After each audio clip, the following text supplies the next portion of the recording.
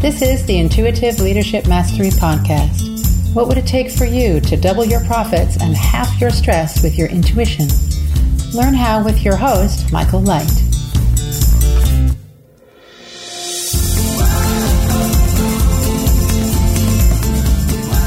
So I'm here today with David Schneider, author of 80/20 Investing, and I know you have a new book coming out, David. What's the title of that? The title is not decided yet. It's probably called Index Investing Fallacies, Ooh. And it's about index fund investing. Okay. By the way, thank you very much for inviting me here today. So it's a pleasure talking to you. Yeah, no, happy to have you. It's been good knowing you for about a year now. Yes, that's right. It's almost 2 years. 2 years we met now. In, wow. I think in Barcelona. Did we meet in Barcelona? Or Yeah. no, maybe. Yep. So it's what about I wanted, 2 years. what I wanted to talk about today was using intuition in your business. You know, both in your investment business, but also as your work as an author. And, you know, I know you did a lot of research on investing for the 80/20 investors, so maybe you have some insights into using intuition in investment as well. That's a very good question, and it's a very complicated question. There are several types of investors, and from my research, what I've done, let's say 2,000 years back, all the successful investors used the intuition, that's for sure. They had, of course, mathematical tools at their hand, depending on the period. For example, Crassus in the Roman Empire period, or the Rothschilds during the 18th century, and Warren Buffett these days. They all had their mathematical tools. But in terms of decision making, I mean, investing is about making a bet on an uncertain future, if you like it or not. That sounds like what business is as well.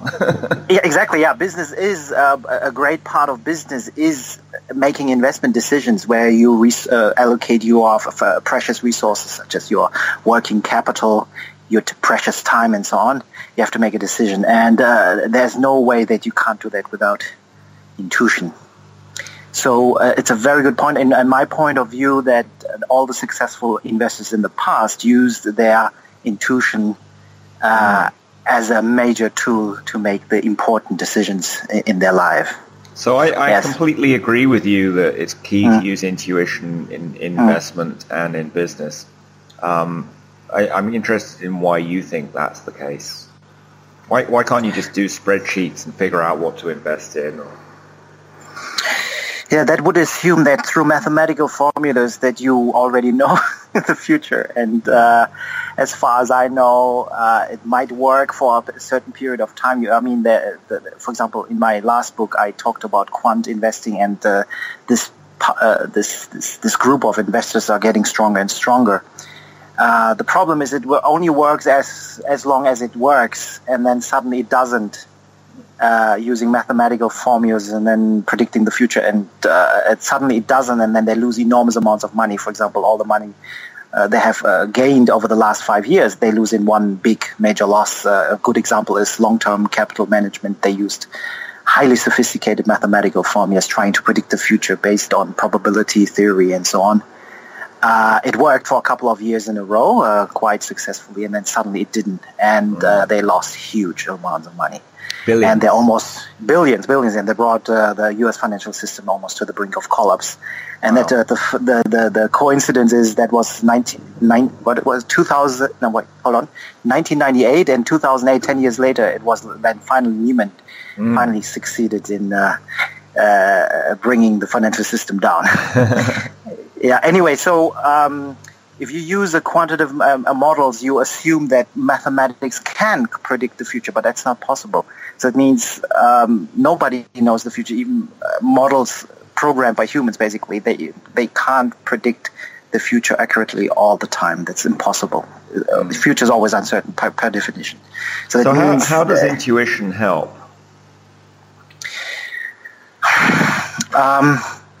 It's a psychological component, in my point of view. A person who has no intuition, who has nothing to rely on, is is lost, like a person who travels a complete new country and has no clue, doesn't speak the language, has never visited before. He's lost. But with intuition, you can somehow, first of all, feel better about your decision. And second, you feel more confidence going forward. This first step and then the next step and so on. It's vital. So it sort of like gives you a GPS for where you're going with your investing. Exactly. And in my point of view, it's a huge psychological advantage you have your intuition.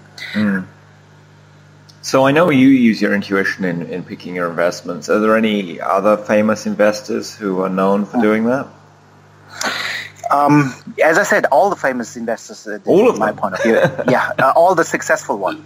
Even look at George Soros. He's a speculator. He's a trader. Yeah. He bet against the Bank of England. He argues, of course, he knew everything in hindsight that would happen, but during that time where he was betting $1 billion against the Bank of England, I'm pretty sure he was also a little bit nervous.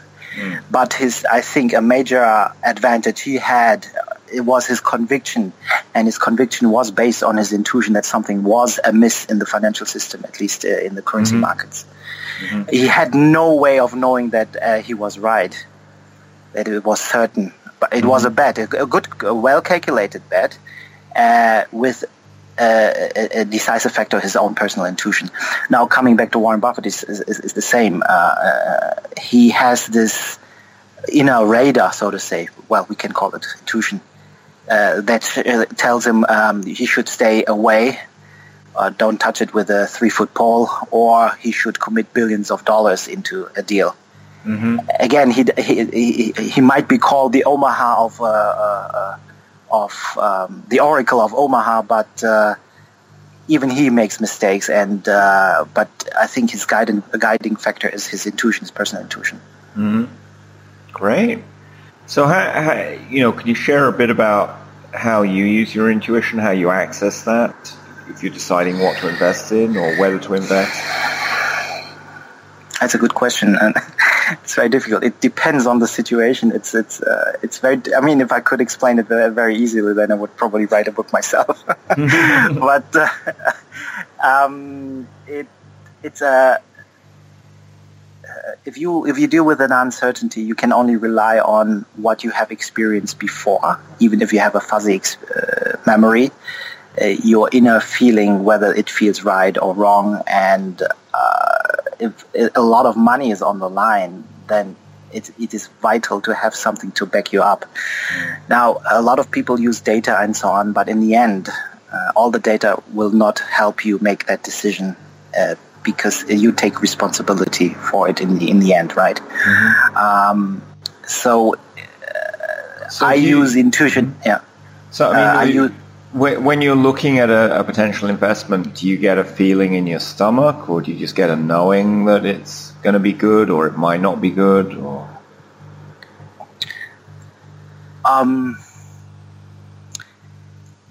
It's difficult to answer. I think it's based on experience then. I need to trust on my experience, and whether it's a little bit like smelling a ruse, in the financial market, it's all about deception and so on. And sometimes you see the similar patterns you have seen before, and you can judge. You can quickly judge whether this is real or this is not real. And it's based on experience. And experience, I think, is a major component in terms of developing a good intuition for it. Yeah, I mean, so, I'll give you an example I've had last year. There was a private investment. It was a bridge loan for a company, and they were going to pay a 30% interest rate per annum. It was 15% for 6 months. And on paper, it was the perfect investment. I'd have made 15% in 6 months. It was all, protected by different levels of collateral. If they screwed up and they were supposed to, they were getting another series of funding. And even if they didn't get that, they could pay back the money. But I listened to the teleconference with the CEO and his legal advisor, and it just something felt off. It just didn't feel right.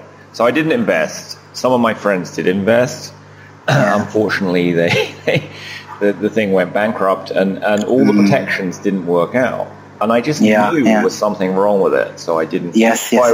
I could have succumbed to my greed, and that's one of the things that happens in investing. You know, people often get carried away with the greed. Exactly, and they don't even listen to their intuition, right? Yeah. They completely ignore. Some call it common sense sometimes, right? They ignore it completely as these are these powerful cognitive biases, which I mentioned also in my last book. That reminds me of a good example I think Malcolm Gladwell had in his book Blink, where there was a similar case of art fraud. Basically, there was. Do you remember? Yeah, I just reread that. Tell us about that. Yeah, I read the book a couple of years ago, but as far as I remember, it was an art dealer who offered a very rare sculpture. Mm-hmm. And a famous museum, I think it was the Goethe Museum, was interested in it, and they hired a couple of consultants and experts on that. And then the technical experts, they said, that's an authentic statue.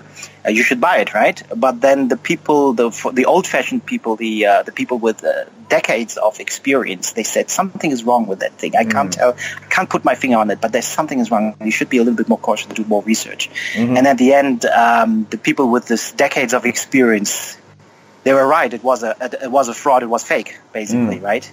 And they couldn't exactly pinpoint where that fraud was, but they had that inner feeling, this blink. They saw it, and it was the blink, and they saw it. This is not.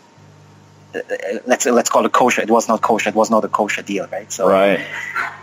And I think that's part of this intuition. It's very an exciting topic, a very interesting topic. Yes. Yeah, I mean, in that case with the museum, that was a statue that had been sold for millions of dollars. So. Exactly, right. And all the paperwork looked correct, and all the experts said, this is all real, this is an amazing discovery. But really it was a fake. Yes, and they should have trusted that expert from the very beginning, right? So this blink moment. And I think that's part of what you call probably intuition, right?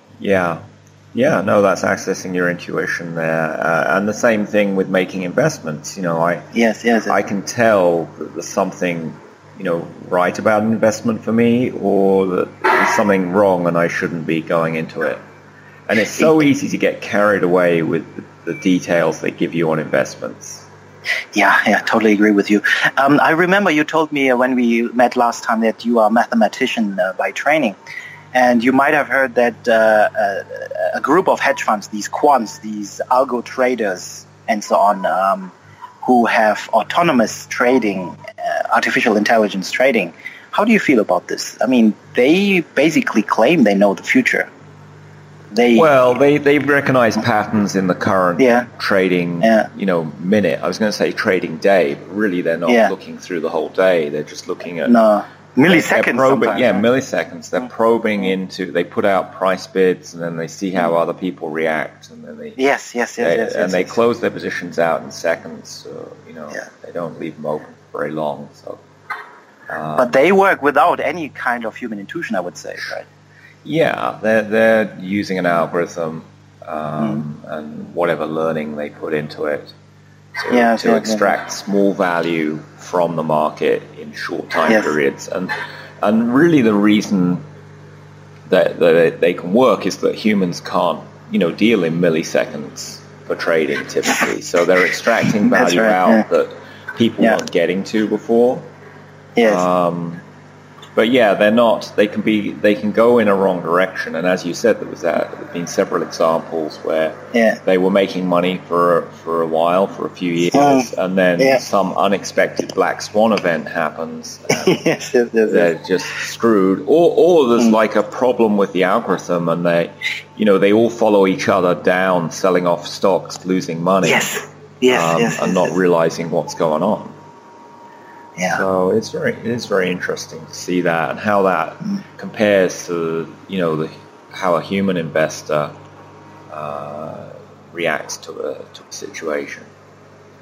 Yeah, totally agree with you. I mean, in some ways, in investing in the market, it's sort of like warfare conducted in an electronic and money environment. Yeah, it's true. As I said last time. It has become a huge casino, and in a casino, it is kind of zero-sum game, right? So the stronger player wins against the weaker player. And in computer trading nowadays, the person with the best algo, with the fastest execution, will ultimately win, and the rest will lose or will pay the winner, basically. Right? Yeah, that's typically what happens. It's a little bit discomforting, right? Yeah, and it's still possible to make money investing by both experience and intuition, and it's still important to look at the numbers as well. Yeah, exactly, of course, yeah. I would like to say that investing does not automatically mean stock markets, funds, and so on. Investing means really putting money into the future in order to gain something or get something back in return. And that does not have to be necessarily in stocks or bonds or mutual funds or something like this. I think, especially, as you know, as you also know, the DC community, I think there's a bunch of really great investors because they invest in their own businesses, and they have been, as far as I can tell, very successful so far, and they would beat any index fund any day, I would say. Yeah, I mean, often, may I say so? Yes. Well, often if you have your own business, that's a much better investment than any fund you might put your money in. Though, it still may make sense to invest in other things just to diversify your holdings. Because otherwise you've got everything in one company, which, things don't go well or the market changes, that may not be so good. Yes. May I say something in this regard? Diversification, I'm all for diversification, currency in currencies or in asset classes and so on. I just want to say that people are misunderstand my point of view. Diversification. They say, okay, I have $100 today, and I need to diversify it today. And I think that's the wrong approach. You need to diversify over time and not at the same moment, at the same time. For example, let's say you have $100 and you say, okay, I'll put 30 in stocks, 30 in bonds, and 30 in real estate, right? But in this decision, they never consult. Who's taking the other 10 there? Yeah, but they do not even consider whether they overpay for this asset class. Or do you understand? Yeah. Yeah. Rather than waiting, okay, at the moment today, let's say stocks are cheap. I buy stocks, but I'll keep the rest. I keep the rest in cash or gold or whatever liquid assets. And when real estate becomes cheap, I will buy. Then I commit 30% of my portfolio. Then, right? So you I think that is the more appropriate. Exactly. You make use of the time, and basically you make use what the market offers you, and not the other way around, right? So that is very important. No, that makes sense. So I know you've written several books, David. Yes. How did your intuition come into play in your writing? It's a good question. I always wanted to write books, and I got this inspiration. It was not intuition, but I got this inspiration through the DC community where we are both members in, right? And they encouraged me to write a book, and I always had role models like Jim Rogers or Mark Mobius. Have you heard about Mark Mobius? He's one of the most famous emerging market investors, and I got this inspiration, and I decided to write the books. And my intuition is, of course, to rely on the things I know best. Of course, I'm not writing about, let's say, motivation or sports fitness or diet and so on, because I have no background and experience in this, but I know something about investing. And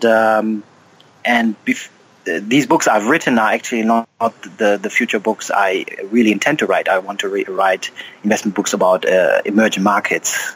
For example, I go to Iran for 3 weeks, and study the country and look out for investment opportunities along the line. I consider these books I've written so far as a base library for my readers, so to say, to understand what investing really is. And the intuition helped me, of course, to stay on the right path and not to write strange books you can find on the Amazon Kindle nowadays, where you buy a book for $3 and what you get is 20 pages, and then probably a lot of opt-ins and the kind of disclaimer text and so on, right? Yeah. So I think intuition is also a guidance, doing the right thing, I guess, right? At least what you think is good for you. So how do you access your intuition? You gave the example of your book. Oh, that's usually through contemplating, usually through thinking, right? And that is a luxury a lot of people nowadays don't have. All people want to write books, but if you write a book, you need to think. You need to have ideas, and if you don't have the time or not the energy to think, then it's really difficult to write actually a book, in my point of view. Now that means I use the intuition to, first of all, I need to relax. I need to take a walk, do some sports, and then relax after this. And then I enter a kind of, you could almost call it a kind of spiritual moment where I think about the things I've experienced, the books I've read, and so on. And it's all part of this intuition then, which guides me then in my book writing process. And that is also in my investment process too. It's the same. Right? You need time to contemplate. And I think, if I remember correctly, it was Mark Aurel, the famous Roman emperor, who said, you don't need to read so many books. You just need to read a couple of books. What is much more important is the time to contemplate about these books, right? And you have that too, I guess, or a lot of DC members have this luxury of having the time to contemplate about matters. For you, and I think this is true for me too, getting to a quiet state, going for a walk, doing something to get out of my busy mind helps me. That's right, yes. Hear my intuition better. And yes. Are you one of the people who you actually hear words in your head, or do you get a knowing, or do you notice things in your body, or? That is, I haven't thought about this yet, but I would guess more words. I'm more, there are different types of people, if I can say so, that I'm more a person who feels inspired by sound. So it's probably not even visual, it's sound actually, for me at least. And I think it's probably more words which appear in my head. Yeah, but it's difficult to say. I'm not a scientist, of course, in this. And it could be a mixture of sounds and visual images I created through reading books or something like this. Yeah, I'm not. It's a very complex chemical process, I would say. But I would say probably from my instinct is probably words in my head. Yeah, the sound of the language. There are many different... The amazing thing, I'm a native German speaker, right? It doesn't even happen in my native German language, but it happens in English, actually. Oh, wow. That's quite interesting, isn't it? Right. I mean, people get their intuitive information different ways. Some people get words, some people get images, some people just get a knowing, some people, things happen in their body. Like George Soros, famous billionaire investor, apparently when he gets a backache, he knows it's time to sell the position. That's his one of his methods. Oh my God. I would like to have his bag. There you go. Yes, to know. They should preserve his bag. Yes. I mean, that's one half of making money with investments, knowing when to sell. The other half, of course, is knowing when to buy. Unfortunately, I don't have that. I don't have this physical reaction. No. But I guess very genius people might have that. Well, we all access our intuition different ways. There's no one right way to do it. Yes. So, that's good. And then, what about, you have an investment business? Yes. So, how do you use intuition in there? It's complicated now. The good thing is I manage only my own money. That's a good thing. So I am not owing any marketing explanation to my investors these days. But before that, I could not have said that it's based on my intuition. No investor who sells a fund or a product can tell so. I think the investors would flee like cockroaches when the lights are switched on. But yeah, it's true. But nowadays it's about a systematic process. A mathematical approach, so that the unpredictable components are erased as much as possible, right? Now, but as I said before, especially the successful investors in the past always use the intuition, and so do I. And again, it's a matter of experience and what you have seen and experienced before, whether through reading or through my own experience. Look, I've been in the business since 1994. Yeah. When the bond crisis happened during that year, and then I think Mexico bond crisis was also at the same time, and caused another bond crisis in the world, a global bond crisis. 1995 was a good year, even though there was the earthquake in Japan. That was, I think it's called the Kobe earthquake, right? Mm-hmm. Anyway, in these, I have a lot of experience. I've seen the different market reactions, so it's part of my intuition now. I've seen the Asian crisis 1997. I've seen LTCM blowing up in 1998, and then the Russian default crisis and so on. It helps enormously to see the market reactions and what the headlines. I can still remember the headlines. Similar headlines we have seen today. The headlines don't change actually in a way, just the location change. So a person with experience, real life experience, I think, has an enormous advantage in building this intuition. Yes. Yeah, it gives you a better way to understand the information. Yeah. Yes, I think that is true. And, maybe the intuition in that case is kind of rolling up years of experience and giving you the information in a quick form. Yes, exactly. Because in the end, we have to make decisions, right? And, investing in a business, it all comes down to the decisions you make. Yes. And sometimes we have to make lightning fast decisions. Right? What's an example of a lightning fast decision you've made last few years? That's very easy. I remember 2008 when Lehman collapsed. The first thing what we did is, and that's almost like an instinct, you short index funds. So the first thing what you do is you panic, you don't know what's happening, so you need to hedge your positions, your long positions, of course.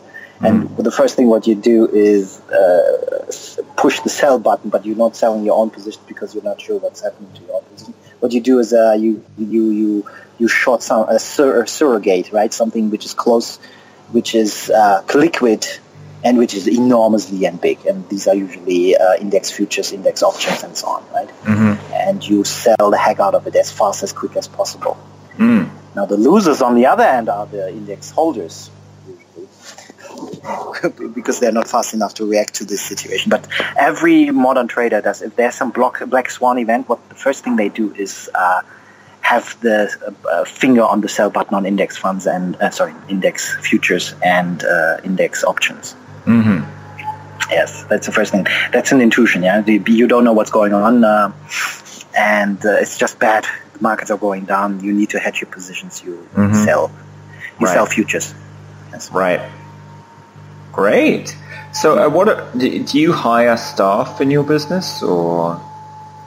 No, I have a let's say a mastermind work. I have a virtual how do you call them? Virtual assistant. They're virtual assistants and so on. But most of the things I'm completely independent now. Yeah. So do you use your intuition in terms of investing? Yeah. No, it makes sense. So do you use your intuition when you're hiring a virtual assistant, or? I think so. Sometimes you rely on recommendations, right? You ask around which one you should say. And then I guess, again, it's your instinct. In a way, you have to make that decision instantly. And there's no way that the best reference or the best CV will protect you. In the end, it's your decision, right? If you hire a virtual assistant, is not as let's say risky as hiring a long-term partner, which commits capital, or you have to commit capital in this partnership. So I think the decision process is slightly different. You can be quicker. If this virtual assistant doesn't work out, you just fire this person. Right. Whereas if you have an investment or business partner, it's a much slower process to disengage. Exactly, yeah. And, that gets then back to marriage, too. you want to date a little bit before you get into the wedding contract, right? Yeah. Marriage contract, sorry. So have you had experience, seeing other people get into partnerships where, they didn't pay attention to their intuition and it didn't work out? Or have you done that? Or? Yes. And quite fairly, I don't want to even talk about this on this podcast right now, but I have my fair share of terrible experiences. And I have to say... so no need to go into details or name any names, but did you have any inkling, early on that, this was not a good idea? Yeah, I should have seen it coming before. But again, I didn't. I ignored my intuition or ignored my instincts. Mm. And then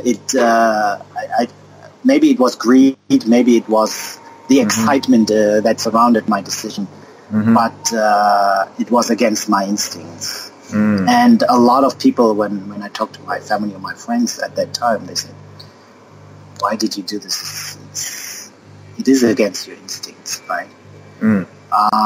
So this is a kind of cognitive bias we mentioned earlier, right? So it actually pays dividends to listen to your intuition when, doing a partnership. Of course, I mean, it's not a fail-safe, but it's definitely something it has developed over probably thousands of years for humans. Mm-hmm. So we should definitely listen to it, right? Yeah, but, I think it's important people listen to it more. It's so easy to ignore it. And certainly in the United States, and I think all Western countries, people are trained to ignore it. In school, or when they're working in their first job, they're like, you've got to produce the numbers to prove what you're doing, and ignore any feelings you have. That's a good point. That is a good point. But that's how society or the industrial age has developed, right? Mm-hmm. Right. And there's no way back.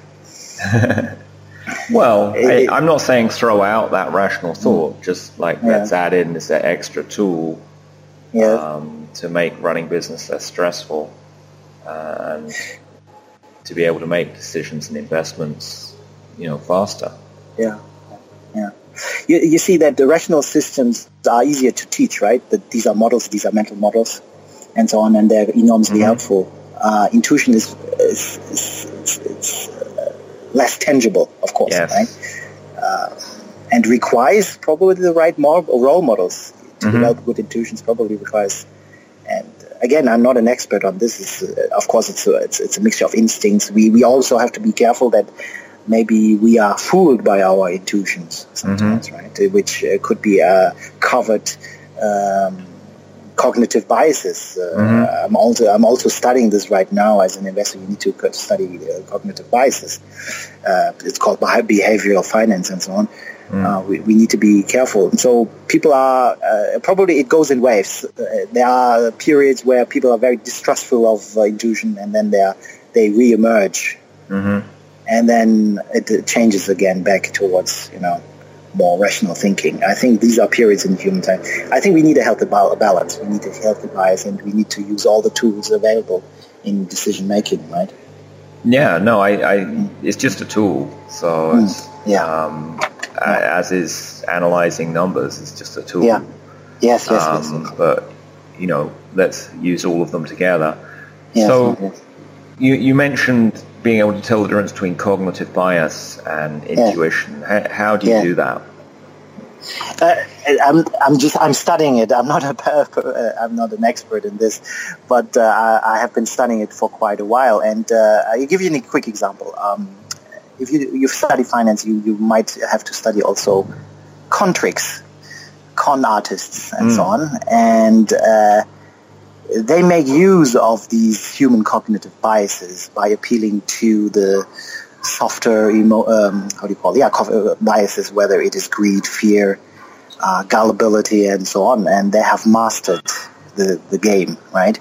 Scams are a good example. In finance, it's a wonderful area where it is highly rewarded. If you're a good con artist, it's highly rewarded, of course. And are these con artists working in merchant banks or? Well, I don't want to get sued by them, but you can't actually call them con artists. But in the end, yes, they have elaborate sales schemes, of course, right? And you might have read Influence by Cialdini. It's a very famous author. No, I haven't seen that one.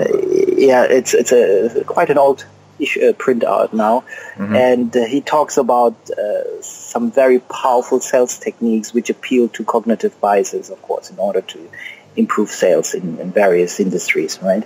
Very, very good book. I highly recommend.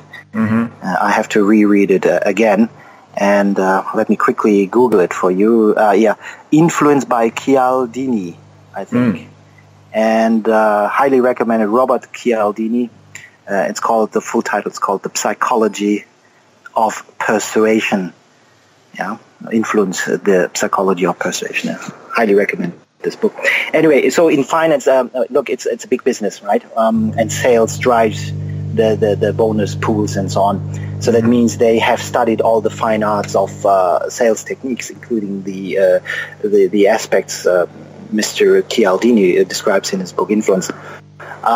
So then it goes into cognitive biases. In order to maximize your sales, you appeal to cognitive biases of people, whether it is greed, whether it is, let's say, the grass is always greener at your neighbors, so you need to compete with your neighbors and so on, right? So salespeople have very interesting techniques to appeal to your cognitive biases. Whereas I think that instinct, or in your case, intuition, can protect you against these things, right? So where it says, well, wait a minute, is that really necessary? Wait a minute, that doesn't feel right? But these cognitive biases are so powerful, especially if you have one or two or three cognitive biases working towards one direction. Just to clarify for people, a cognitive bias here is some deeply held belief that you have that makes you have a blind spot to what's going on. Is that right, or is it something different? It's more complex than this. According to a definition, let me quickly have a look at it. Cognitive biases is human misjudgments. We can call them human misjudgments, right? But it's more than an individual misjudgment. It's that you're misjudging a whole class of things. That's a good question. I think, I'm not an expert on this, but I feel that cognitive, it can apply to the individual as well as the group. For example, look at Nazi Germany. It applied to the whole population, right? It was a complete brainwashing. Human brainwashing. And we are not talking about the uneducated worker. It was the educated German elite which was brainwashed, and there was cognitive biases, manipulation at the finest level, of course, right? Well, that's in some sense what happens in a bull market before it turns to a bear. Everyone thinks it can only go up, and they have a cognitive bias that I need to invest because I'm going to lose out if I don't invest. Exactly. And these people at Wall Street, they know this, of course, and they appeal to these cognitive biases, right? And they represent themselves as an authority, which is also, you make easier misjudgments if you trust people with authority, of course, right? Which you can see in Nazi Germany or at Wall Street. They present their university degrees, their brand names. I work for Goldman Sachs. I have 10 years of work experience, and I come from Harvard University. It makes an impression on you. If you are a working class person or middle income, you belong to the middle class, and you are concerned about your retirement and so on, right? You follow those experts. They should know, right? But they forgot then, and that is the misjudgment here. The human misjudgment is that they are not actually working for you, but they're working for their own financial incentives, which are substantial, right? Now, I don't want to say something against Goldman Sachs here, but it's just a very good example of it, of, representative of the entire industry. Mm-hmm. Yes. So, how do you get around cognitive bias?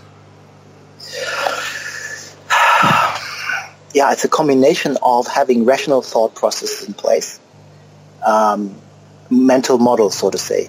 And the easiest example of a mental model is probably a checklist. Yeah, a checklist is a wonderful little tool where you can say, you go through the list one by one, take your time and think about it. And if this checklist strongly urges you actually to stay away from this, for example, investment idea you get presented by a smooth-talking salesperson, then you should follow this list. It's all about risk reduction then anyway, right? Mathematics, of course, helps you. For example, if you buy real estate investing is not that difficult if you follow simple mathematical tools you have available as a real estate investor. It's really not that difficult.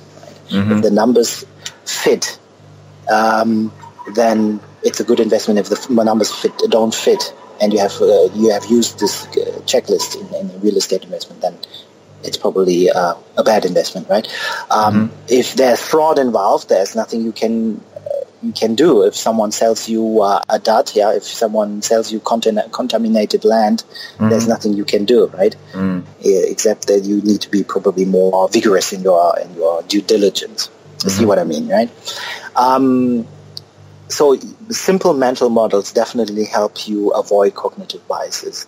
And I think in coming towards your topic of intuition, I think you need to listen to your intuition too, especially if it is in directions towards risk aversion, making decisions that could harm you actually. Right? Yeah, because then if you've got this kind of gut feeling that there's something not right about it, you know, it's good to dig into the numbers or do more due diligence, or just say no to the deal. You know, there's many more deals out there. I mean, I say the same thing when hiring people. If you have any doubt about whether this person's going to be a good fit, it's not a hell yes decision. Move on and look for someone else. You know. Just to end this example here, I have a wonderful example which I read a couple of years back. It's a German fighter pilot in the Second World War. He was the most decorated and most successful fighter pilot ever in the history of fighter pilots. I think he had over 300 downs. Anyway, over the years he developed this intuition of, he knew when there was an enemy plane approaching. He knew it. Now, he said, okay, 9 o'clock, there might be fighter pilots, right? And his squadron looked into that direction, 9 o'clock, and they couldn't see anything, right? The human eye could not detect anything. It was impossible. And he had excellent eyesight, of course, but not robot eyes or human eyes, just normal eyesight. But it was amazing how many times he was correct. He correctly anticipated enemy fighter pilots in this coming from that direction. And people said it was his intuition, right? Right. And you can, I think he didn't develop just by talent or by God-given, talent. He developed it over the many years of flying sorties, so to say. It's a wonderful example for developing this intuition. Yeah, and I think that's true in business too. You know, some people will come, are born with better intuition, and other people can develop their intuition to be just as good or better. No matter what we focus on. So I guess we need to develop both. We need to develop our intuition as a backup system, and we need to make use of very easy mental models, such as, for example, a checklist model, right? Or using simple algebra, simple mathematical models, right? Which then can back us up in our decision making. Right? Yep. No, have both of them. Was this Eric? Yes. This guy's name was Eric Hartman, or? That's right. Eric Hartman. Yeah. That's right. A wonderful book, actually. Highly recommended to you. Great. Well, anything else you want to say about intuition in business and investing? I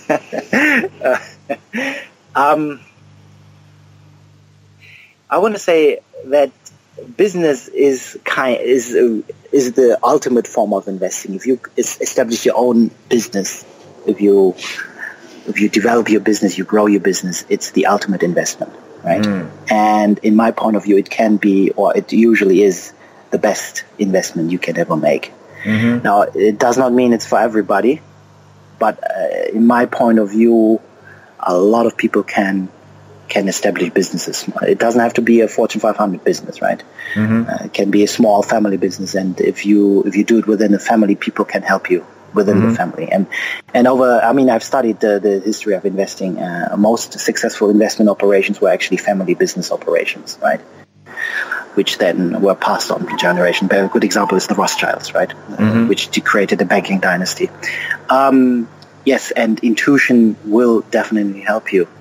And if you get educated, and if you are always having an open mind to develop new mental models, develop your intuition, then I think everybody can be, in his own right, be a fairly successful investor and entrepreneur.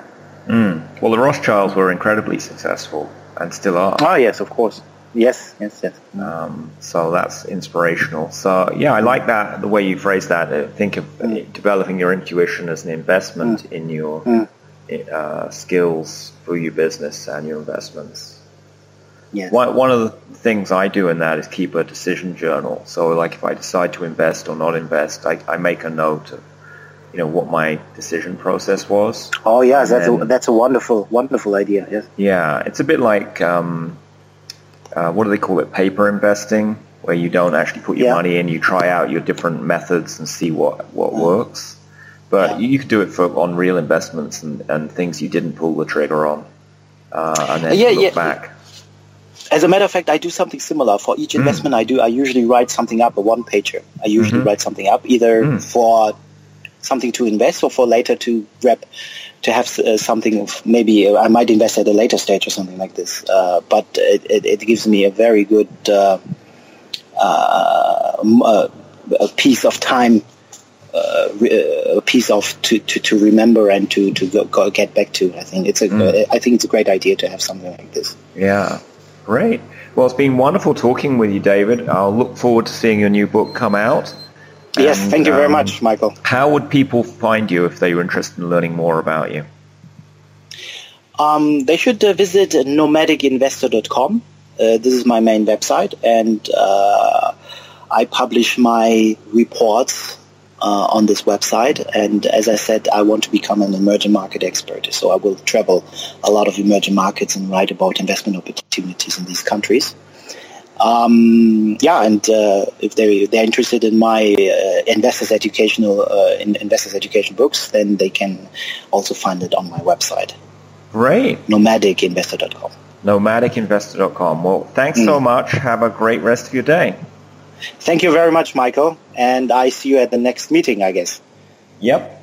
Sure will. Have a good time in Chiang Mai. Bye-bye. All right. Bye-bye.